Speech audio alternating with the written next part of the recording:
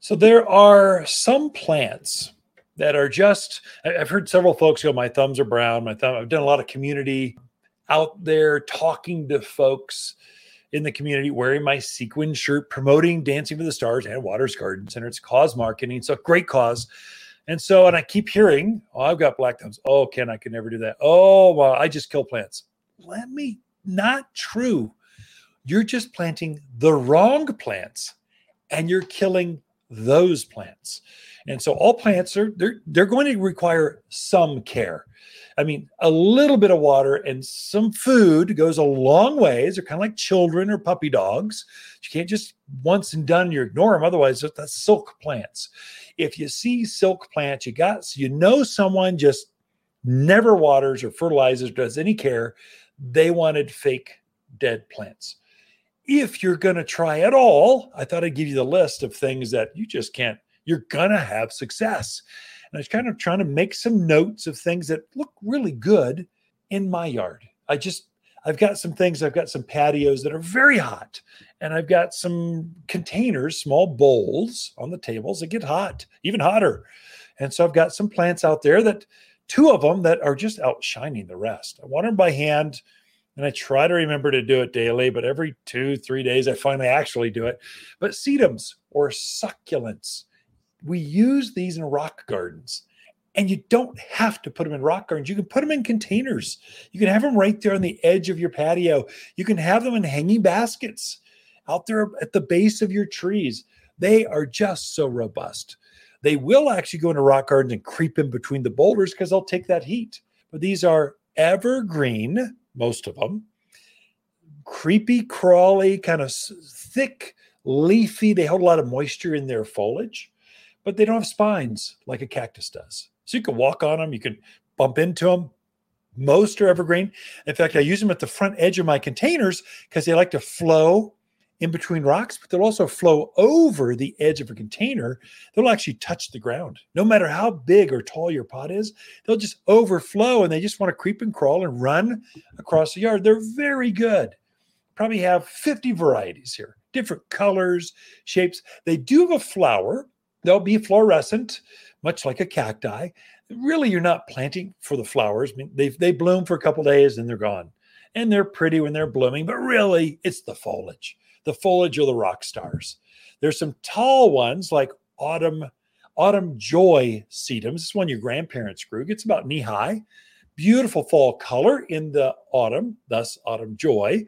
It is a true perennial. It hibernates underground, but it comes right back. Very strong grower for years and years of enjoyment. Be careful, you Californians. There's a whole series of sedums or succulents. They're the same thing that don't winter over here. So they're very pretty. They're marketed at the box stores. That's if you're coming from the deserts, they're going to grow fabulous up here. But in the winter, they're going to die unless you bring them indoors. The only ones we sell here at Waters Garden Center, at least, are the perennial varieties. So sometimes you say, oh, I just kill plants because you were sold an annual and you actually thought it would live for years for you, but it was only meant to grow for a season. It was meant to die in the winter. So getting the right plant in the right spot that comes back year after year, that could be the reason you're blaming your thumbs, and you shouldn't. You should be blaming the retailer you bought that from. Another one. I've got sedums and I've got agaves. So agaves there's several varieties of agave that grow up here at this elevation. Some of them are completely native.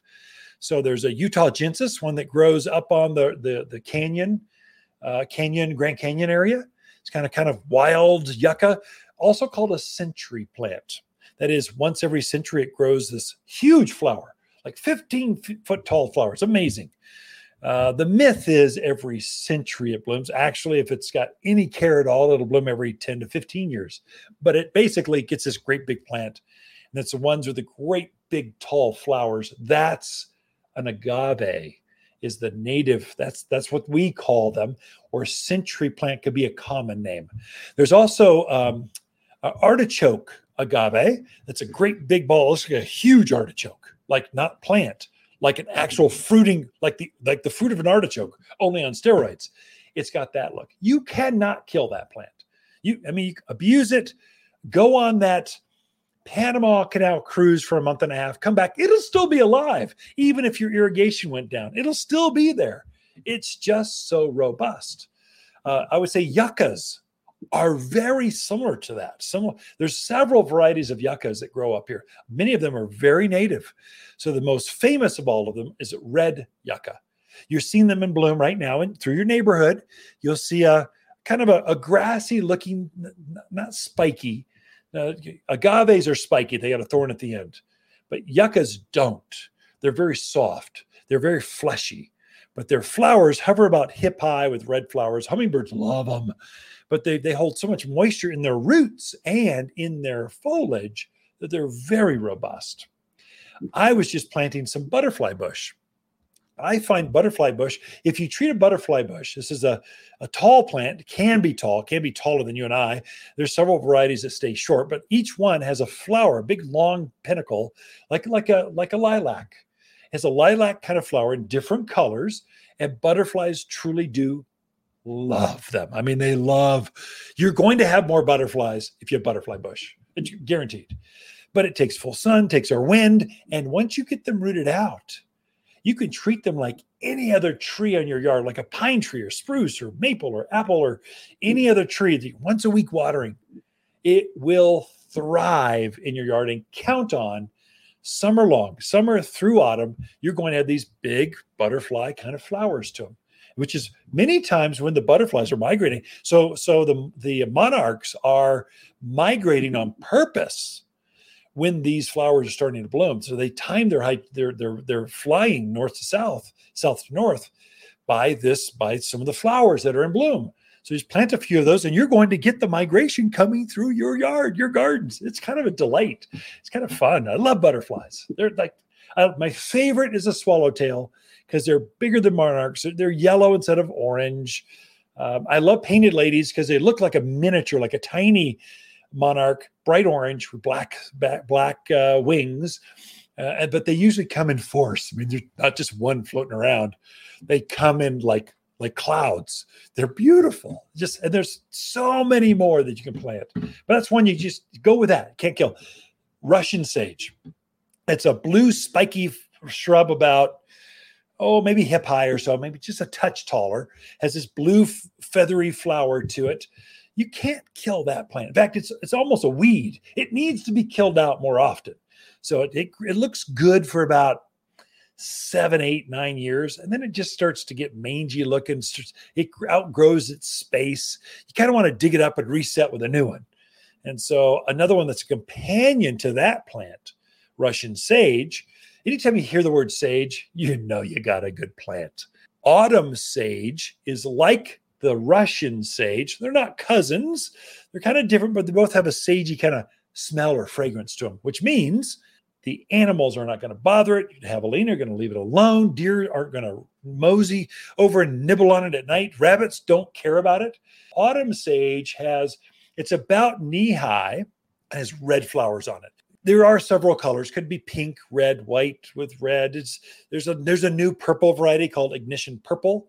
But these are all the same size shrub, about knee high, with these cute tubular shaped flowers that hummingbirds love. You're going to have more hummingbirds if you have autumn sage. And you just can't kill that plant. I mean, if you've got brown thumbs, go in that direction. You're going to have success if you even try. If you wake up in the morning and look at your hose, you're going to have success with that plant. And if you put on a drip system, guaranteed it's going to thrive for years to come.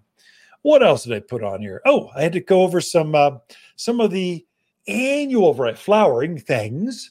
So Vinca is it's got a flower about the size of a quarter, and it's just covered right now. It's an annual, that is, it's going to live for the season. But if you've struggled keeping flowers alive, Vinca is going to be your go-to. Portulaca is another one, or ice plant. They're very robust, hardy, flowering plants you just can't kill. Start with those. And we've got a whole bunch more. Come see us, but I'm out of time here. Ken Lane and the plants you just can't kill in your yard. Be right back after this.